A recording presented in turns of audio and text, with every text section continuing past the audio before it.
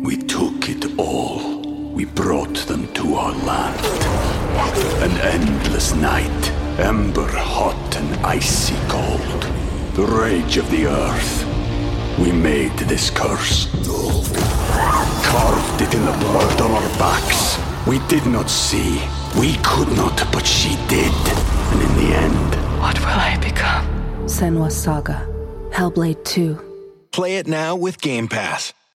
When you need mealtime inspiration, it's worth shopping Kroger, where you'll find over 30,000 mouth-watering choices that excite your inner foodie. And no matter what tasty choice you make, you'll enjoy our everyday low prices, plus extra ways to save, like digital coupons worth over $600 each week. You can also save up to $1 off per gallon at the pump with fuel points. More savings and more inspiring flavors make shopping Kroger worth it every time. Kroger, fresh for everyone. Fuel restrictions apply.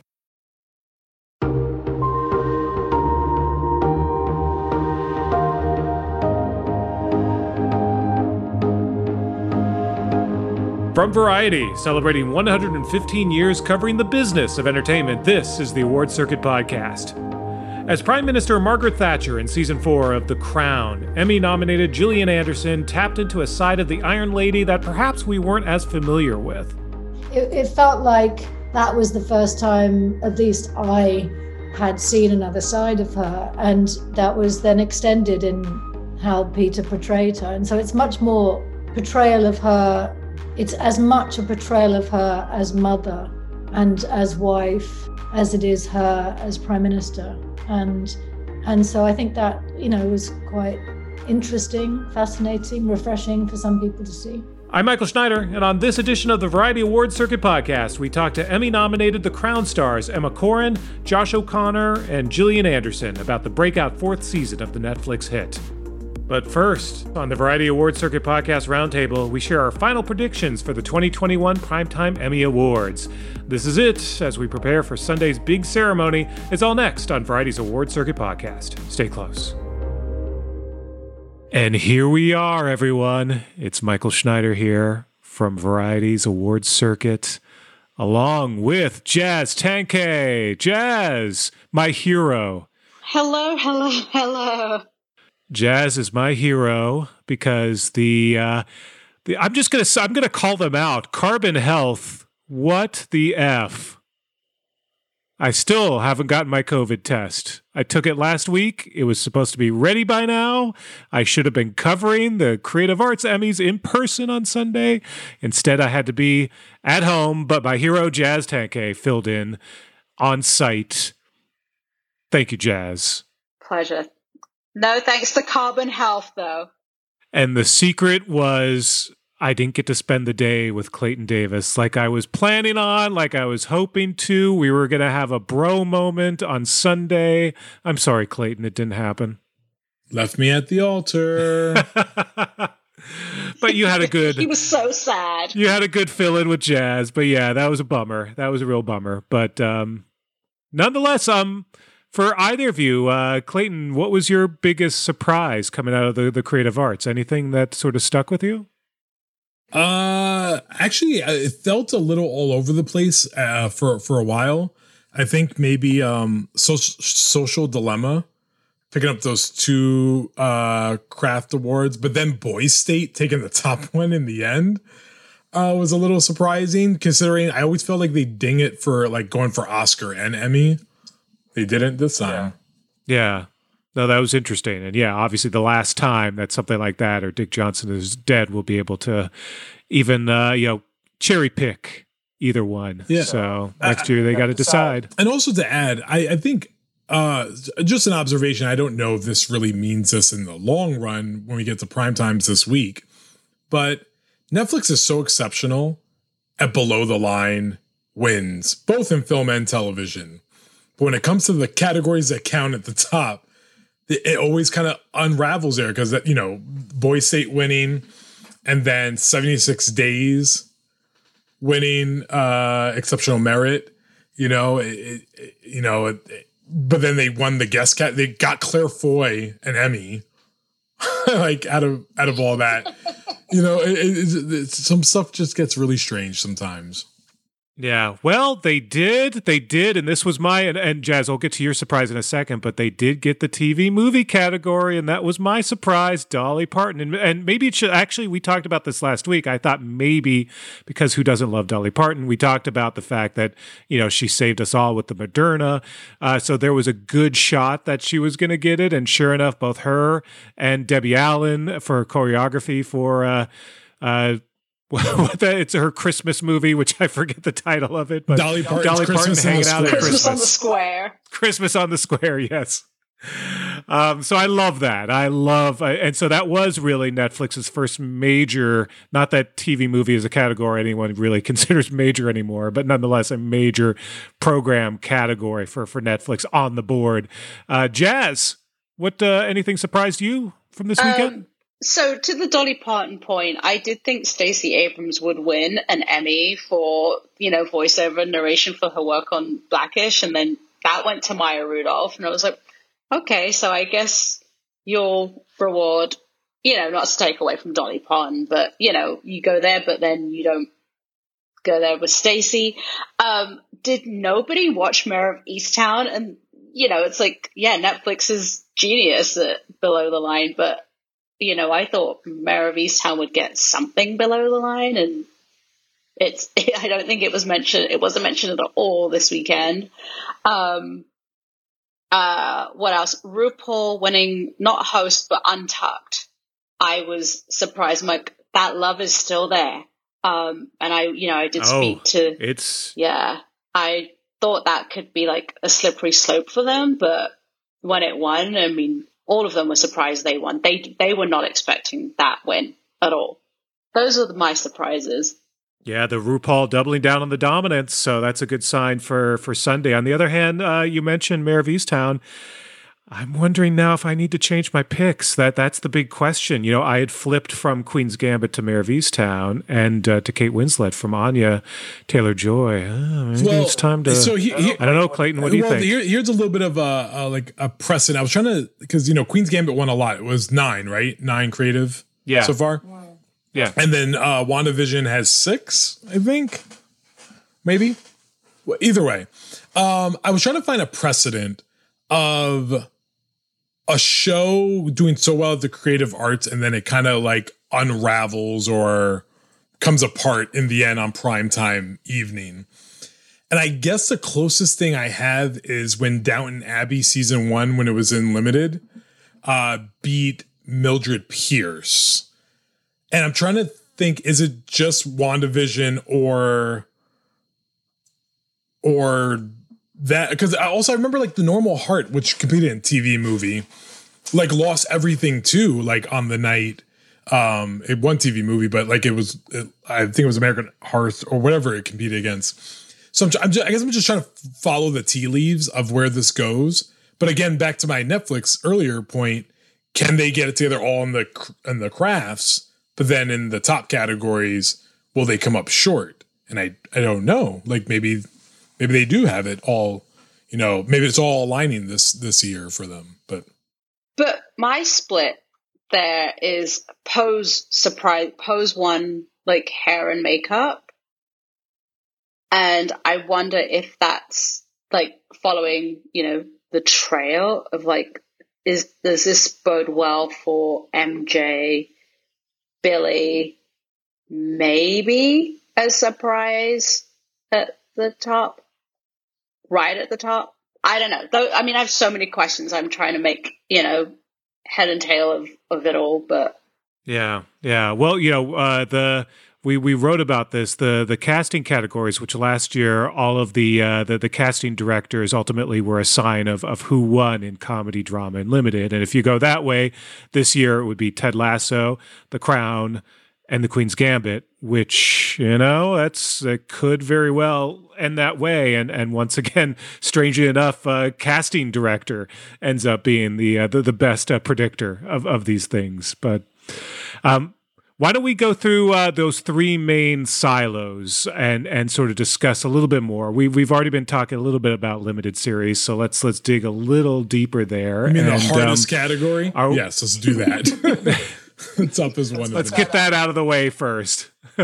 So How are you feeling at this point, Clayton? God. I mean, I'm also one that doesn't like to change their prediction after the creative arts, because I feel like if Oscars if Oscars did creative, like their like tech artisan races, we would have all jumped off Nomadland, like if we change it afterwards. So I'm going to stick with WandaVision. I think WandaVision does it. And that's all I can say. Like I honestly, it really can be any 4 of the 5, because God bless Underground Railroad, and it sucks how much it's getting ignored. But I think that's the only one. That's the only thing that would really, really surprise me if that pulled it off in the end. But I think any of the 4. But I think on WandaVision, Queen's Gambit, Mayor of Easttown, I may destroy you in that order of likelihood. Wow. Yeah. That's where I think this is the category that we all sort of diverge a little bit, because, right now I still have Mayor of Easttown, then Queen's Gambit, then WandaVision, then I May Destroy You, and Underground. Jazz, how are you ranking them right now?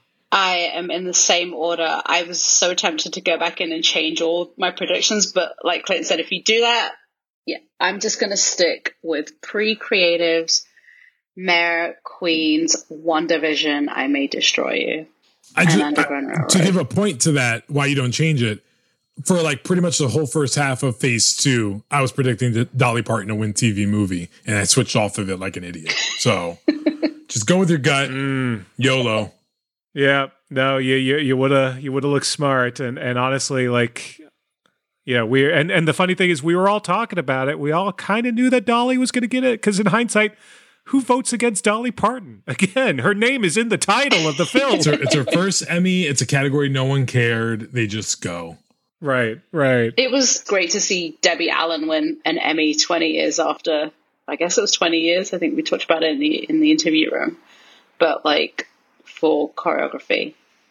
Yeah, and she's going to get a Governor's Award on Sunday as well. So things are coming up Debbie Allen again, which is always great. Always someone worthy of our attention. Well, so what about the lead actress in limited anthology or TV movie? This is another one that's, it feels like it comes down to Kate versus Anya. But Clayton, what are you thinking right now? I feel comfortable with it being definitely one of those two. And I'm going to stick with Winslet. Like, I just feel like that the show gets something. It just struck so like, well, I feel like it's 50-50 in so many categories. So it's got to win something major.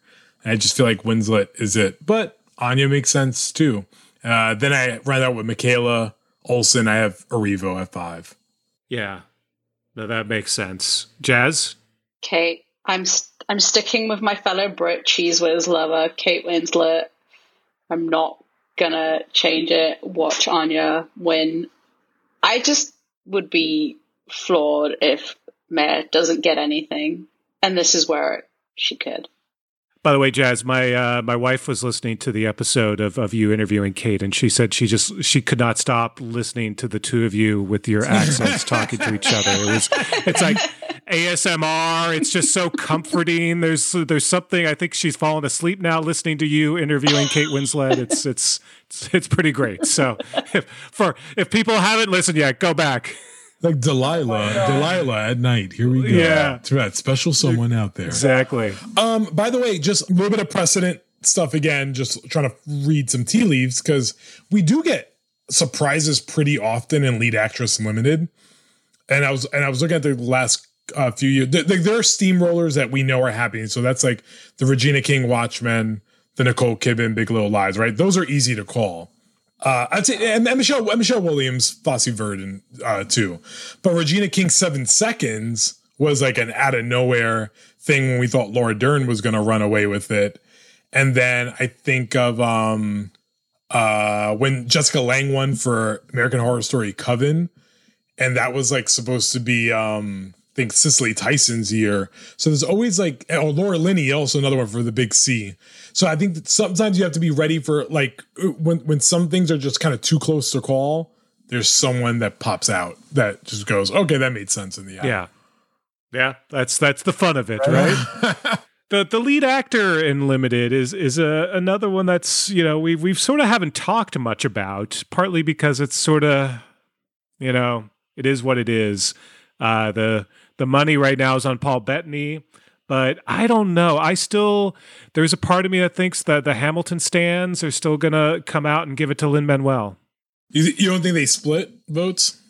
Perhaps, and that's probably why Paul Bettany, and I do have Paul Bettany down for that specific reason that they split, but there's a part of me that thinks I'm making a mistake here, and like there's going to be some sort of reward for Hamilton because a lot of the voters don't think about the issue of, is it a movie, is it a TV show, the way we do.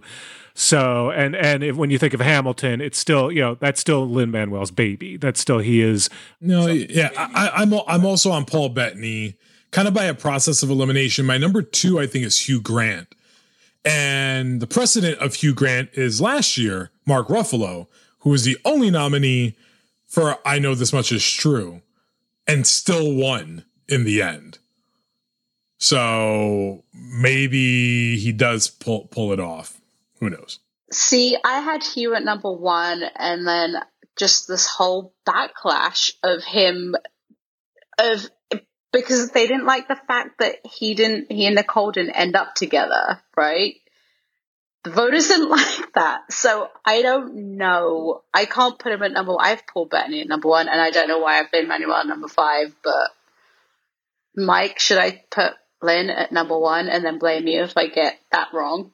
I'm putting you on the spot. I would stick with, honestly, I have Paul Bettany number 1, Hugh Grant number 2, Lin-Manuel number 3, Odom number 4, and Ewan McGregor number 5. But I don't feel great about that. But it's sort of, I'm going with the Hamilton split, and so as a result, Bettany sort of sneaks through only because people did hate the ending of The Undoing, which pushes Hugh Grant down. But he's still Hugh Grant. He's still a name that people who don't watch these things still know, and still he automatically gets a percentage of votes just for being Hugh Grant. And let's also be clear, Paul Bettany is here because Joel Edgerton and Ethan Hawke are not. Like, that's why the category shook out into what we are looking at now. Yeah. Right, because ironically, like we'd still be talking about Ethan Hawke as our front runner otherwise. So, especially after a surprising main title win at Creative Arts. Where did that come from? Acting like you like the show but now. I'm happy it got something, I guess. So true. Ultimately, you could say it is us Emmy-winning Good Lord Bird. So that's something. All right, let's move to comedy because these are much easier to discuss. Lead actor, I mean, Sudeikis. It's always been Sudeikis. Yeah. Still Sudeikis. Okay, just quick, just so we can save the name, I just want us on record. Who's number 2? I have Michael Douglas. I feel they like that show. I don't know. It's between him and Keenan. 1, 2, 3. Yeah, and the reason why it might be Michael Douglas slightly over Keenan is because they're probably giving it to Keenan in the supporting category. So that's my 1, 2, 3 also. So good. We're on record and we're all the same. So that's fine. Then Anthony Anderson 4, William H. Macy 5. Yeah. Mm-hmm. But that's it. Actress, of course, Jean Smart. Come on down. It better be Jean Smart. By the way, by the time people are listening to this, our cover will be out celebrating the one and only Jean Smart. I'm very proud of this. The photos look amazing. She is a queen. Everything, all things to Jean Smart. Yeah. So submitted the correct episode. Yeah. The category shook itself out. Like poor Kaylee Cuoco, like she was right. Like she was on a roll. And then they announced Hacks was coming out. And then, and Kaylee also submitted the correct episode also. But in fairness, and I said this early on, I heard it from just maybe 2 or 3 voters. Some people feel like flight attendants shouldn't be in comedy. I think that dings are enough that Jean Smart's just running away with it. Yeah. I think that's happening so often now that it's a lot of people are just kind of throwing their hands up in the air. And I guess this is how things are going to be classified. But yeah, it is funny going back to it was Kaylee's. And then the competition came from her own house. It's like, really, HBO Max, you're going to do me like that? Okay. I'm Kaylee Cuoco. But so Jean Smart 1, Kaylee Cuoco 2, Allison Janney 3, just because Allison Janney is awards bait. Yep. Yeah. Tracy Ellis Ross, and then 80 Bryant. Correct ranking. Yeah. Shout out to Tracy Ellis Ross, though, first Black woman to be nominated for acting and producing the same year. They finally gave her a producer credit on Blackish. So I appreciate her being there. Shout out to Tracy Ellis Ross. And then, of course, for series, clearly Ted. Okay, I'm going to say it's Ted Lasso, but I'm going to say it's small TL Ted Lasso.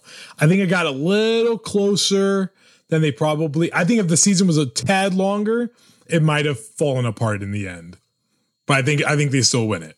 Yeah. I think they were hurt by the fact that, the twists, like these episodes, it's too bad they didn't schedule these a couple weeks ago, right when people were voting, because right when they were voting was right the moment where people were having a little bit of that backlash like that we were talking about. And so you're right, that probably dinged it a little bit, not enough to knock it to number 2, but allowed Hacks to probably get a few more votes. Yep.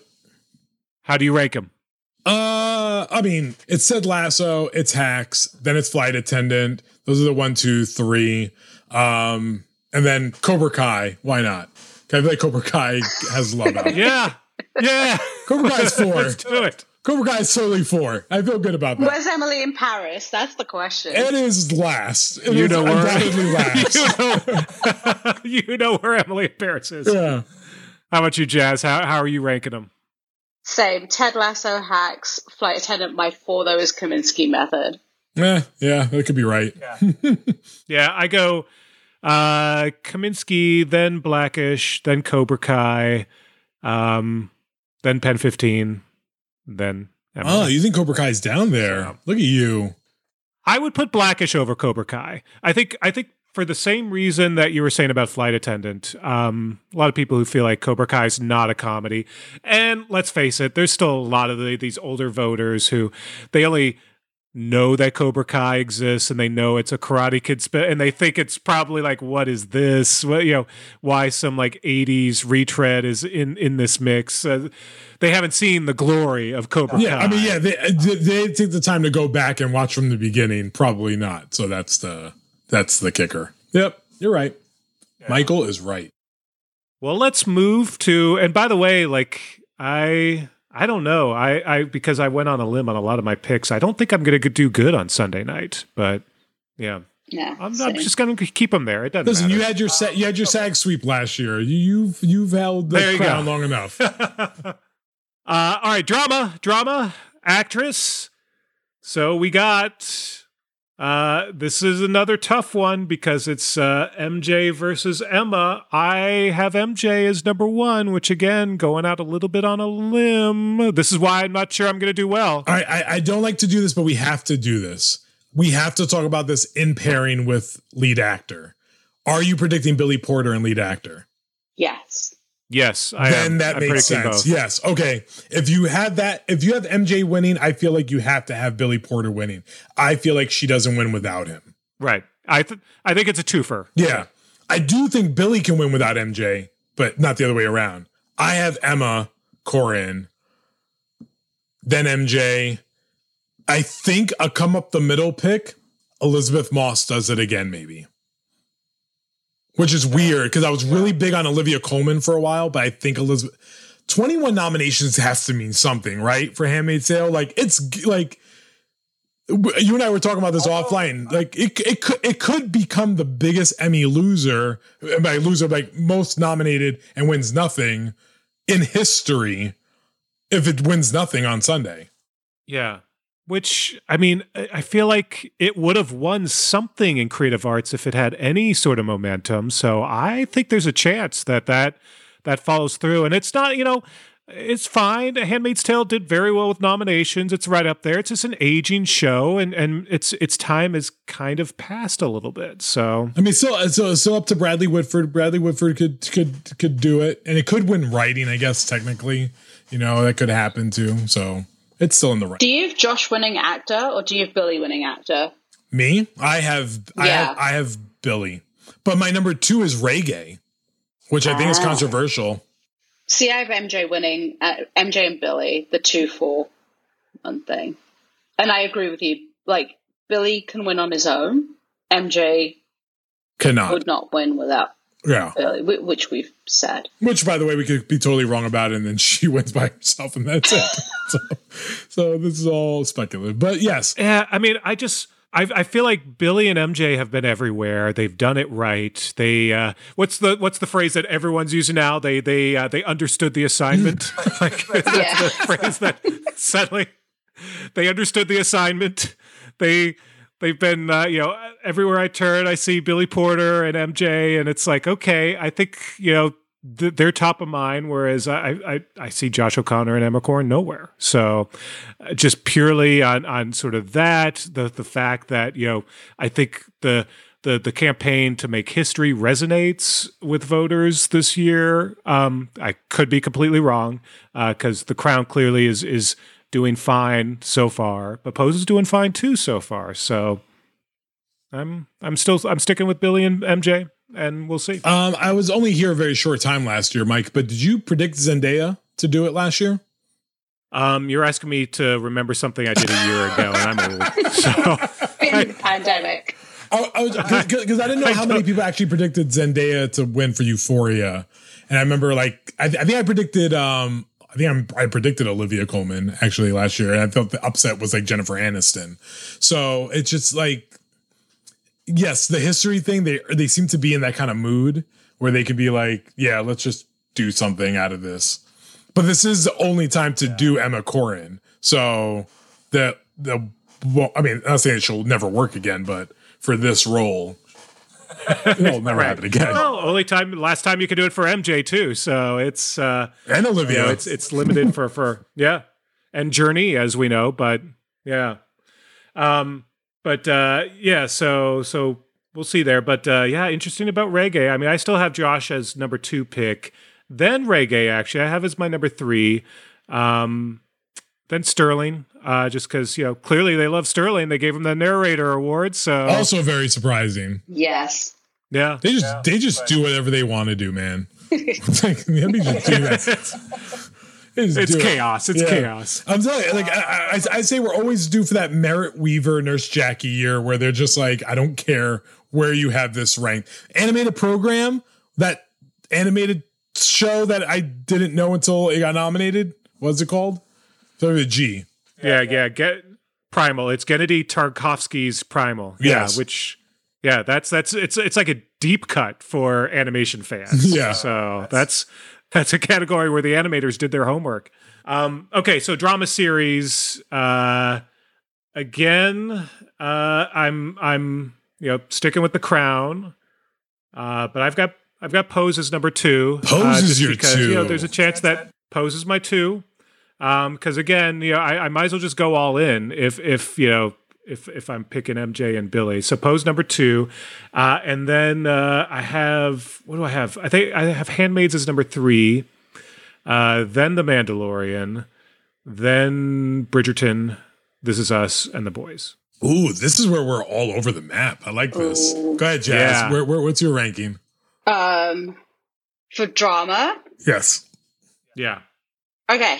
Oh my gosh. I am going for Pose, Crown, Mandalorian, and you got Pose number 1.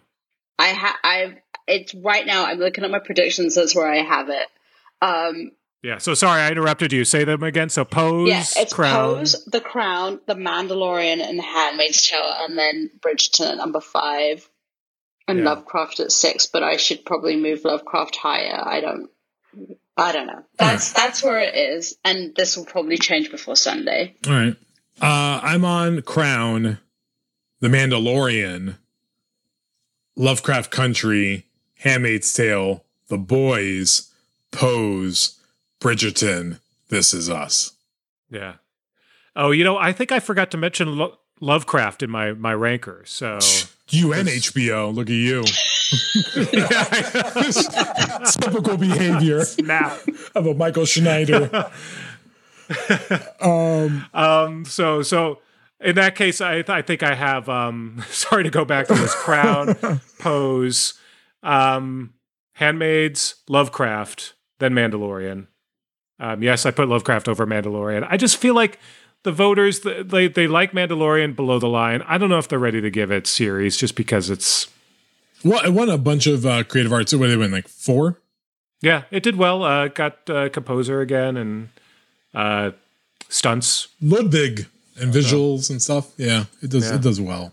Was trying to look. Where is it? Do I have? Yeah, I was looking at like the last drama upset pick that like really surprised people on the night, and I saw when The Handmaid's Tale beat The Crown the first time. I think that was a little surprising on the night. Yeah, definitely. Yeah, because that like came out of nowhere because we were like, oh, it's going to be House of Cards or, whatever. And then it just fell apart.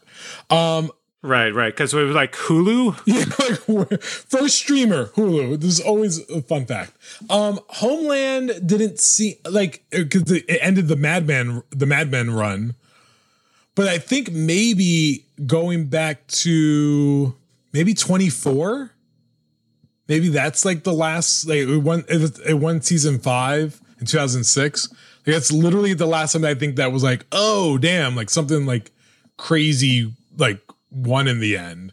But everything usually like kind of falls into like they go on their sweeps on their favorites. So this is gonna be very interesting that we're gonna be jumping around like for the last 3 years. But also it's because, shows are going on hiatuses and we had a pandemic, Right. COVID and everything else. But I'd have to go back pretty far to find a surprising one. I for some people were surprised that Game of Thrones season 8 won because it was so hated. But there's really nothing. We don't get a lot of those. Lost season 1 made sense at the time.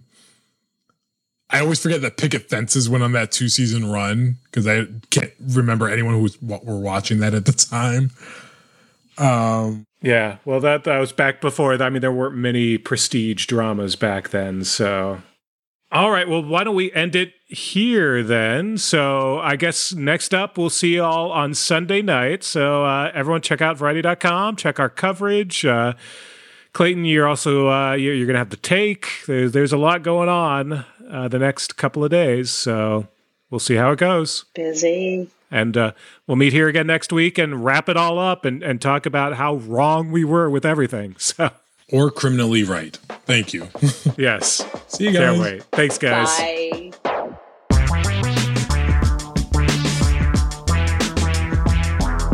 And after the break, the Emmy-nominated stars of Netflix's The Crown. From Los Angeles, this is Variety's Award Circuit Podcast.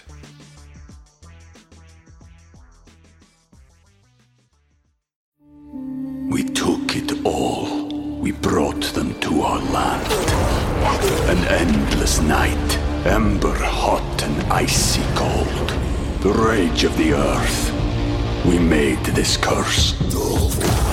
Carved it in the blood on our backs. We did not see. We could not, but she did. And in the end, what will I become? Senua's Saga. Hellblade 2. Play it now with Game Pass. And we're back. It's the Award Circuit Podcast. I'm Michael Schneider. The Crown was nominated for 24 Emmys this year, tied with The Mandalorian for the most of any series, and has already won 4, including Guest Actress for Claire Foy at the Creative Arts Emmys last weekend. Now come the biggies, including the drama race. The affairs of the royal family have long been under the public eye, but arguably no story is more renowned than that of Charles and Diana's ill-fated relationship. For The Crown, this presented Emma Corrin and Josh O'Connor with a unique challenge. Meanwhile, Gillian Anderson, as Prime Minister Margaret Thatcher, faced her own assignment, depicting those formal meetings with Queen Elizabeth, played by Olivia Colman. Have you decided on your first cabinet? I have. It may surprise you to learn that I enjoy predicting ministerial comings and goings. It's like the races. I like to study form and odds. Who's in, who's out. I also like to predict cabinets. My best so far was Mr. Wilson's second reshuffle. I got 90%. Would you like to hear my predictions for yours? I'm assuming no women. Women? In cabinet. No, certainly not. Well, not just because there aren't any suitable candidates, but I have found women in general tend not to be suited to high office. Oh, why is that? Well, they become too emotional. I doubt you'll have that trouble with me. In an edition of Variety's Streaming Room, taped earlier this year, Variety's Janelle Riley spoke to Anderson, Corrin, and O'Connor about the show's fourth season. They began by discussing how Corrin had not grown up in the era of Charles and Diana, and so didn't quite have the same frame of reference at first. No, I wasn't. I mean, only in the sense I think that we all are, as in I knew about her and that, you know, I was familiar with her being an icon in so many ways. But really, I found that when it came to researching for the part for, you know, the Crown's Diana, Peter's Diana, that we were creating, it was kind of more intricate research about her childhood and like her youth and working out kind of where her mannerisms and her voice came from. I suppose working from the inside out as opposed to being distracted by all the facts that that we all are so familiar with. Yeah.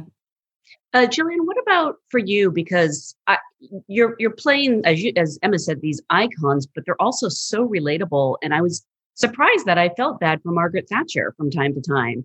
I'm really curious. Did you have previous impressions of her, and did those change? Well, I think they're relatable. Peter's version of these characters are relatable, and that's one of his great gifts, is making writing very three-dimensional characters, and characters who are, who you forgive somehow in their behavior, even if they behave appallingly sometimes. Mm-hmm. You see the balance of that behavior in other actions and aspects of their personality that make you kind of understand why they make the choices that they make, and makes you kind of question your preconceptions about them. And so in that complexity, I think was an aspect that maybe I hadn't even seen in the research that I had done of Thatcher. I'd certainly, I got very lucky this particular year of playing her, because there was this phenomenal BBC documentary about Thatcher that came out right when I was researching her. And it was also kind of the first time that there was, that we saw behind the scenes and saw her, before, when the cameras were turned on, but before she was necessarily on performing, when she was rehearsing moments of speeches, and we saw her, at home with Dennis, which, the camera's still rolling, so she's performing. But it felt like that was the first time, at least I had seen another side of her. And that was then extended in how Peter portrayed her. And so it's much more a portrayal of her, or not, it's as much a portrayal of her as mother and as wife as it is her as Prime Minister. And so I think that, was quite interesting, fascinating, refreshing for some people to see. Josh, what was it like coming back after playing Charles last season? Because we really do see a different Charles this year. He's sort of chafing at his responsibility, the things he has to give up in service to the crown. Did you have to go back and add anything to your research, or were you able to sort of pick up where you left off? Yeah, I guess I sort of took a bit of time to look at this particular period.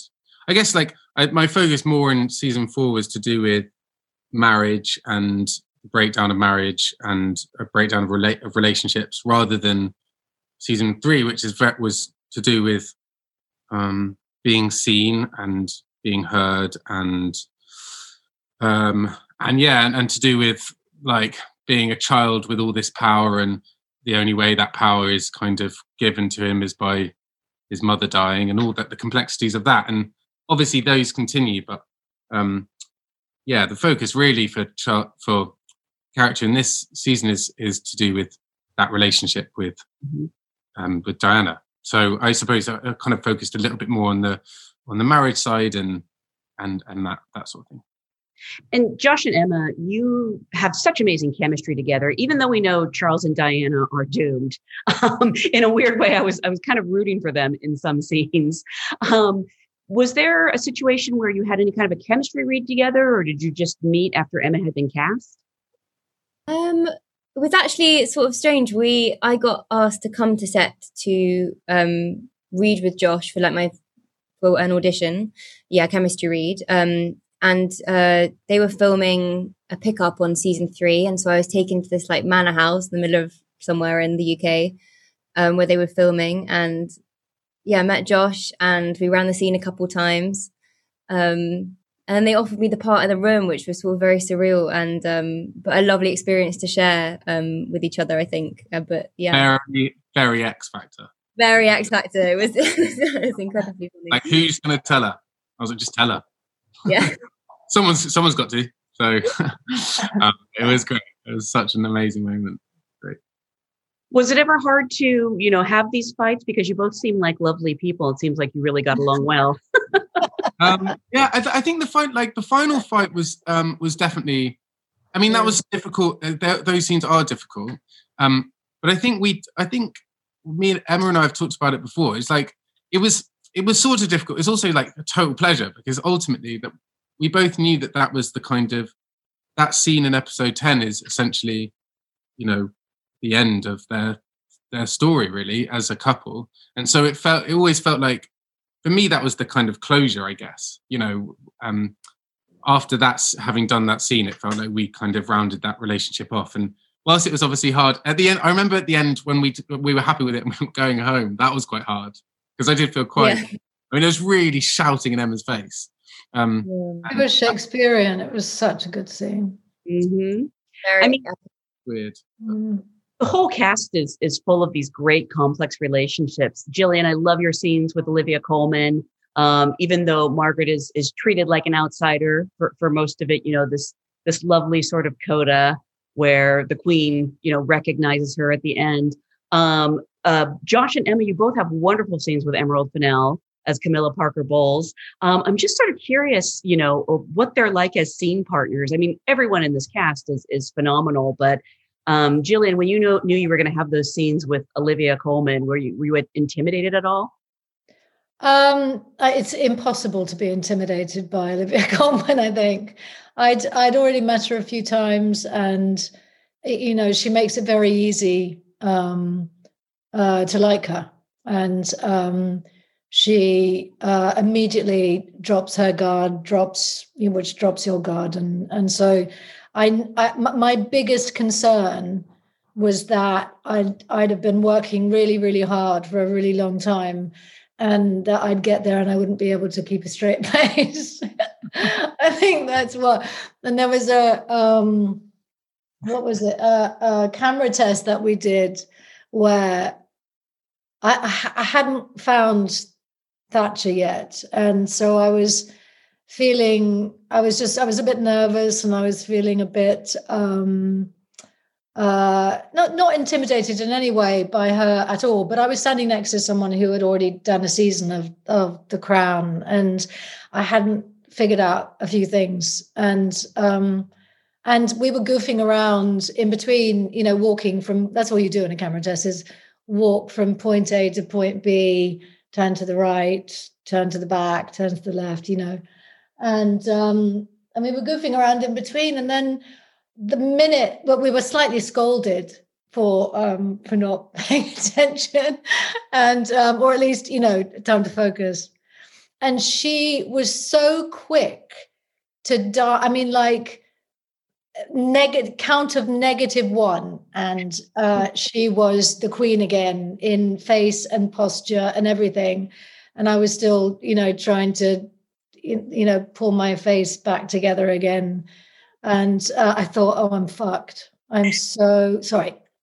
No, I'm in trouble. I'm in big trouble. It's okay. When you say the F word, it sounds really elegant. So Get away with it. I will.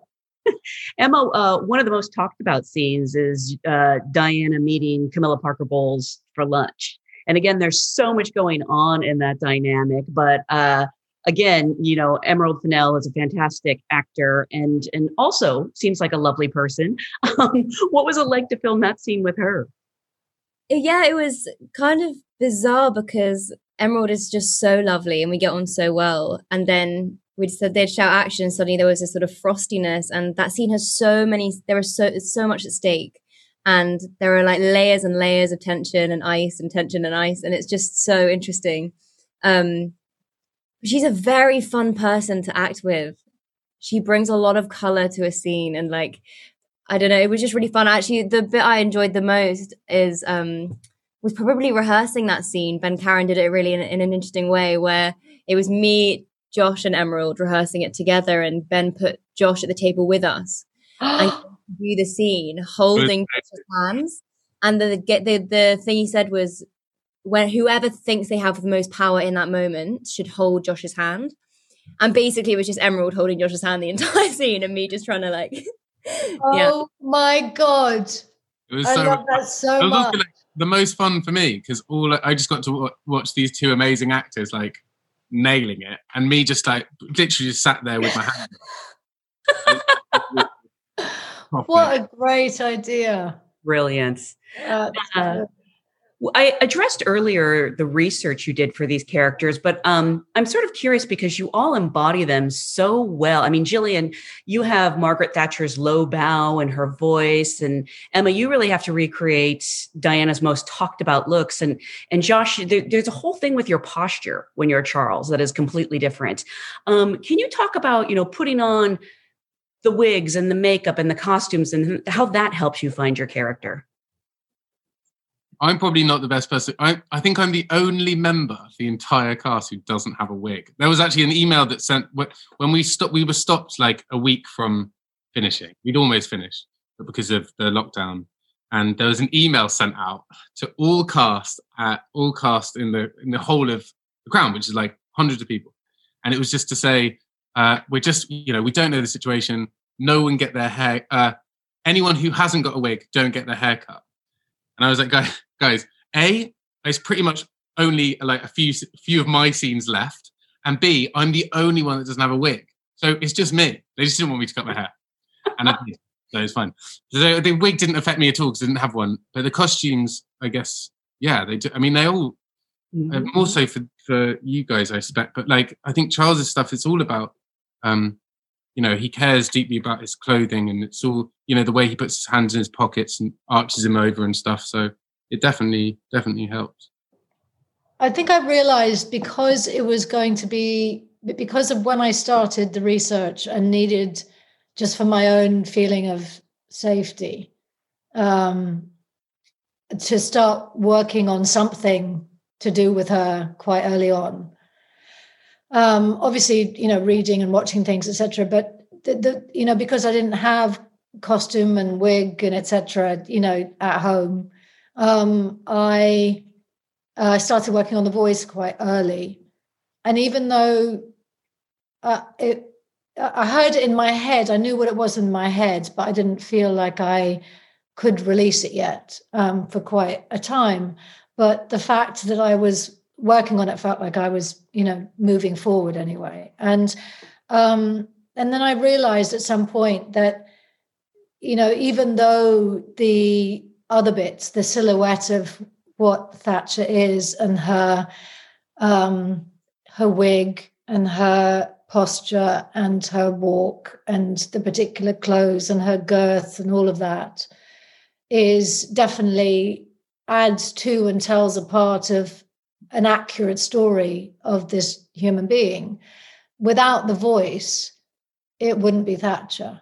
Whereas you could have just the voice and none of those things, and I don't know, I felt, it suddenly occurred to me, I think, and maybe that's why it took me so long to reveal it or allow it to come out, as I realized how high the stakes were with her voice, because you could get the clothes wrong, but you'd understand it with the voice and the wig, but something about the voice needed to be, I needed to find that, or the balance of it between hers and mine early on. And so, yeah, I've rambled. I can't even remember what your question was.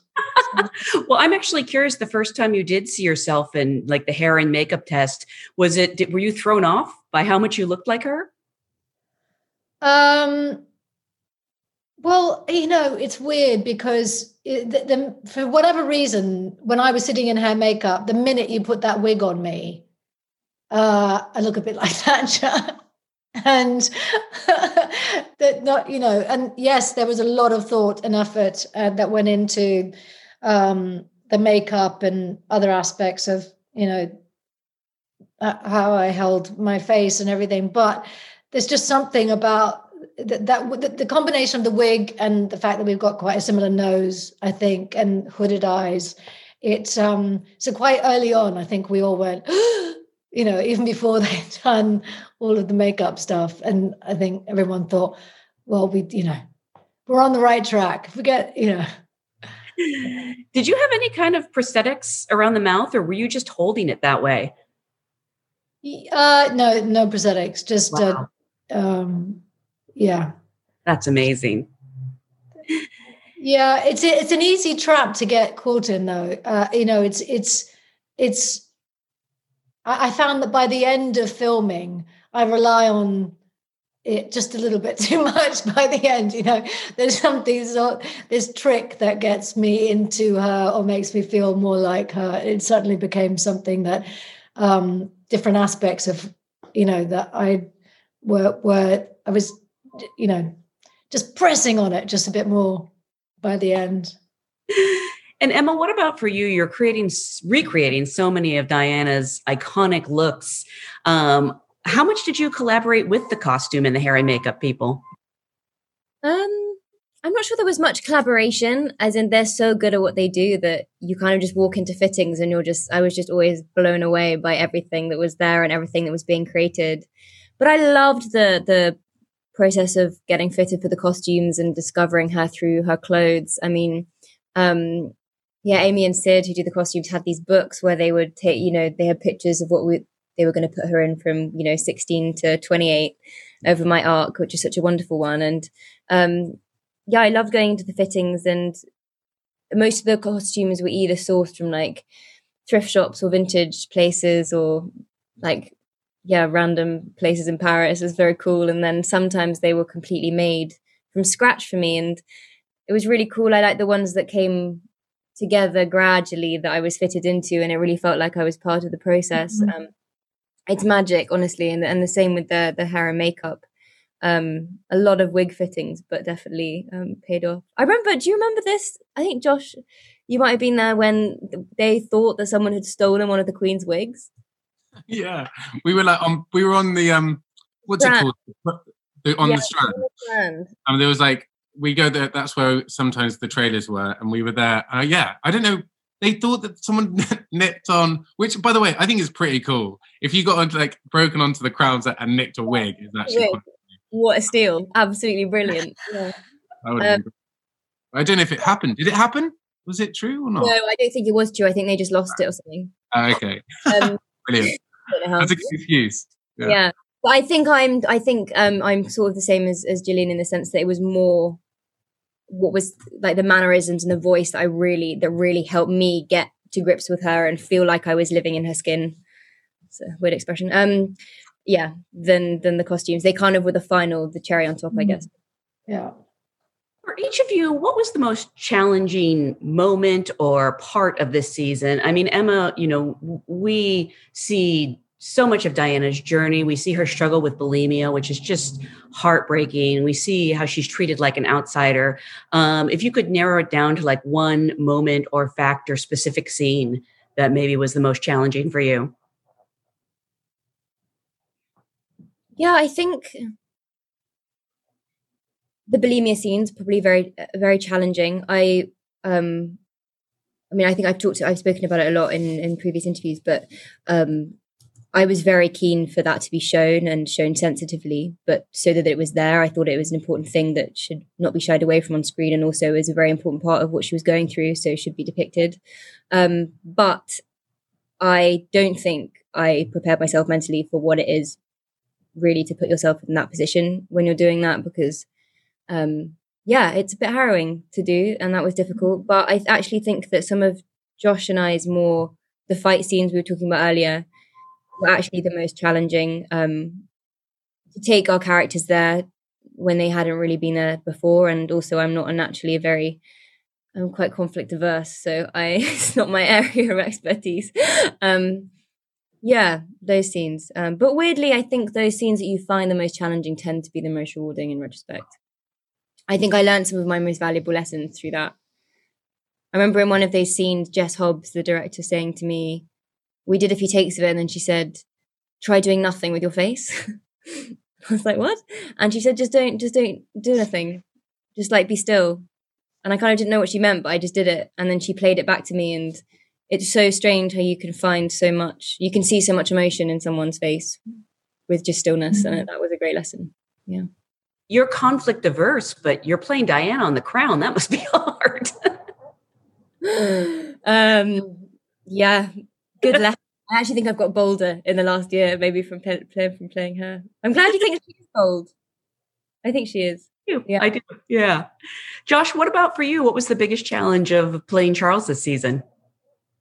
Yeah, I think for me, same as Emma, I guess, those scenes together, those kind of, I'm also kind of not one who knows too much about conflict, but I suppose, those scenes. But I think in some ways, as a kind of overall challenge, I think the resisting playing the end of the story is the hardest thing for those two, because it's so much, it's almost impossible. I don't really engage with previous to this job, didn't really engage with that story and with Charles and Diana, but you can't miss it. And we all know, the journey that it kind of where it ends up on. And so I think the hardest thing is actually, I know that Emma and I from like very early on was that for us, the kind of the big achievement with telling this story was, can we make people, people who know exactly what happens with Charles and Diana, can we make them believe even for a moment that it actually could work out? And in episode 6 particularly, that was our kind of game. And so far people seem to have, we've tricked people for like even just for a moment to think that there was love there, and I think in a weird way that was kind of maybe the hardest task actually, but the biggest payoff. I told you I was rooting for them, even knowing how it turns out. I was like, oh, maybe they could work it out. Gillian, what about for you? Well, I'm not conflict averse. I love conflict. No, I think probably the audience scenes. I think just because there were so many of them, they were often block shot over 2 or 3 days, different episodes. And so, figuring out what was different between them, trying to make them different, where she was on her journey that contributed to, that contributed to how she delivered information or reacted to the Queen in those particular scenes. And also feeling, I was so certain that, not to say anything about Peter's writing, because it's brilliant, but I just assumed that the audience would be as bored by them as I was challenged by them, and that people would go fast forward. Oh, it's done now. We can get on to the, And it turns out that people actually really liked them. I was so shocked when I heard that. I really thought that. I don't know. That says more about my sense of self-worth, I think, than anything. Well, no. But it was, I felt the most nervous about doing those. So I guess that indicates to some degree my feeling about the challenge of them. So season 5 is going to see a new cast, and Josh and Emma, after playing these roles, knowing people are going to succeed you, have you talked at all with the actors taking over your parts? I think it's one of those things where you have to let them come to you. I think you have to kind of like, if they want to, they can chat to you. I mean, I'm so happy to, but I don't think I can make the first move, What's so brilliant about this show is it's about reinvention and just as with like those kind of Shakespeare characters that that there's actors before you and there will be actors after you that will do it in a different way, and it will be gorgeous and different. And I think the reference that I always use, and it's yours, Josh, I steal it, was from that film. I can't even remember it now. I'm not there. The Todd Haynes film. Yeah. They all play Dylan, and it's like they all bring a different quality, but it's a lovely thing. Mm-hmm. Great example. When season 4 of The Crown launched on Netflix last November, it was such a hot topic amongst everyone. What do you think it was about this season and this time period specifically that captivated viewers so much? Because we're so good. Yep. Yeah. Perfect. No. I think a lot of it is also because it's closer to the present, and so we're there's a lot of people who are alive today who, or more of a handful of people who are alive today who are remember and are moved by those memories. But also, I think there's a big thing that Pete always talked about, and the infusion of youth. The infusion of youth in the seasons, because because it's about specifically the middle bit with an Olivia and a Thatcher, us old cronies. The idea that there are these fantastic young actors to balance out all that curmudgeonly stuff is adds such life and light and also, not to mention, potentially even brings in a whole other demographic, which is going to be good for Netflix. And so I think those elements have something to do with that. I think also just, I guess, Diana, Charles, Thatcher, they're all quite not controversial figures, but figures that were very much in the public eye, and that are often talked about even today, where I guess before that's not really the case, and talked about with amongst younger people. And I think, Gillian, you're spot on with the infusion of youth, and also with the music. Like, it was mad, I think, like hearing Stevie Nicks over like the Diana's club scene, or her skating to, I can't remember what it was, Duran Duran or whatever. I mean, it was just like, these are things we recognize. And I actually think that, especially for people who've been watching The Crown since the beginning, to suddenly be like, oh my God, I've danced to this, is quite nice. I remember watching season 3, and what's the song that Emerald Camilla drives in to see you, Josh? And there's a song playing over, and it's like, it was a really modern song. You think about the Elton John song that was playing, that Rocket Man or something being played while that's Erin driving, where Erin's driving. It's not that, but that is also a great example of it. Yeah, it's kind of just like, sick. This is like sick. Sick. That's Emma Corrin, Josh O'Connor, and Gillian Anderson, stars and Emmy nominees from season 4 of The Crown, now streaming on Netflix.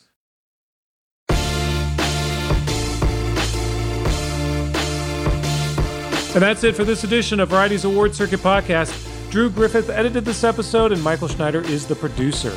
Be sure to subscribe to the Award Circuit Podcast on Apple Podcasts, Stitcher, or wherever you download podcasts.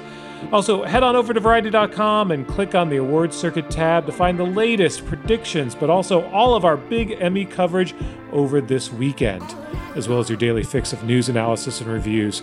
For Danielle Terciano and Jazz Tankay, I'm Michael Schneider, and we'll see you on the circuit.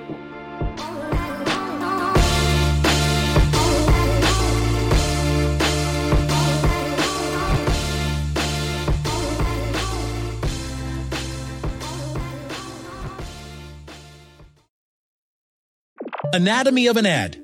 Subconsciously trigger emotions through music. Perfect. Define an opportunity. Imagine talking to millions of people across the U.S. like I am now. Identify a problem. Creating an audio ad is time-consuming. Offer a solution. Utilize cutting-edge AI. Imagine creating all that in under 30 seconds. Well, we did to create this ad. To learn more about AI in the audio industry, download the white paper from audiostack.ai. Anatomy of an ad. Subconsciously trigger emotions through music. Perfect. Define an opportunity. Imagine talking to millions of people across the U.S. like I am now. Identify a problem. Creating an audio ad is time-consuming. Offer a solution. Utilize cutting-edge AI. Imagine creating all that in under 30 seconds. Well, we did to create this ad. To learn more about AI in the audio industry, download the white paper from audiostack.ai.